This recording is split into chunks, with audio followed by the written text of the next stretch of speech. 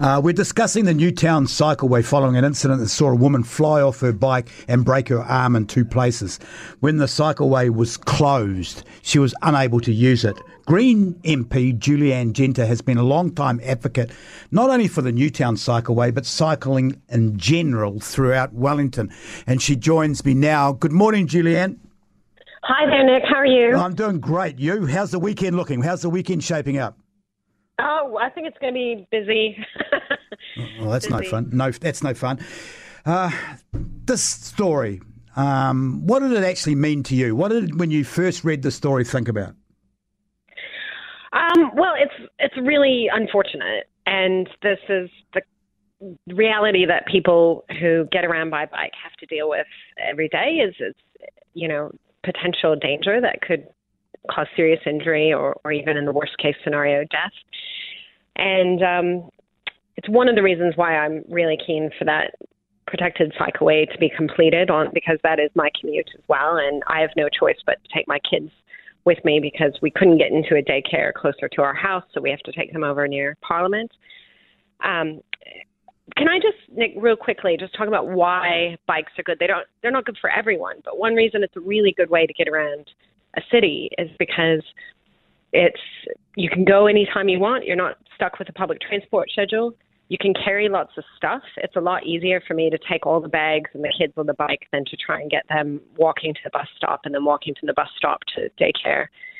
So it offers like flexibility, independence, kind of freedom. It's very low cost. And the more people who do it, you save a lot of space on the roads because bikes take up so much less space than one car. What do you do? But most people are really put off by the idea of cycling because there's not that separated infrastructure. They're very conscious of the safety risks. What do you do on date night? We'd bike in. We both have bikes. So we bike in. Yeah. It's hard to hold hands though, isn't it? Oh, it's quite nice cycling together. And actually, on a cargo bike, I'm aware of some couples, this happened to us once, where an adult can actually ride on the back. So you can kind of you can both ride on one bike. It's very intimate, kind of like a motorcycle, but not as dangerous. Okay. Is this a bit of a told you so moment for you? No. In not a nice way, is it? Not at all. I would never, I would certainly try to stay away from saying I told you so. And I don't, my greatest fear is someone getting really seriously injured and it being like my partner or one of my kids or myself.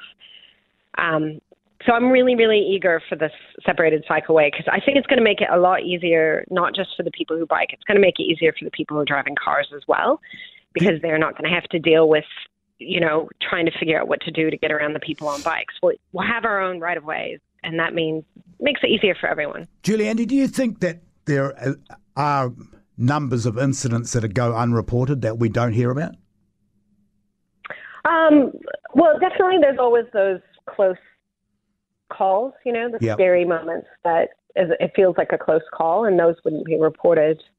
But really, I think the biggest problem is that it deters people from using bikes, and that means that you don't get the full benefit you could have of more people using bikes, which doesn't mean everyone using bikes. But obviously, if you could get 2 or 3 times as many people using bikes than currently are. Do you reckon there's sorry to interrupt, but I really want to get this question out before I know you're very busy. But I want to know if you actually believe there's a way of actually getting so that both sections can work. So safety and ensure safety for cyclists, plus allowing cars to be parked and used. Oh, I absolutely know that can work. They've done it in hundreds of cities in the world. I've been to many of them. I used to work as a transportation planner. I've experienced this. The Netherlands has been ranked the #1 country in Europe to drive in. And yet they have dedicated much more space in their cities to people using bikes. And that means huge numbers of people use bikes and cargo bikes and e-bikes and all sorts. And it's just a normal way of getting around those short trips in the city.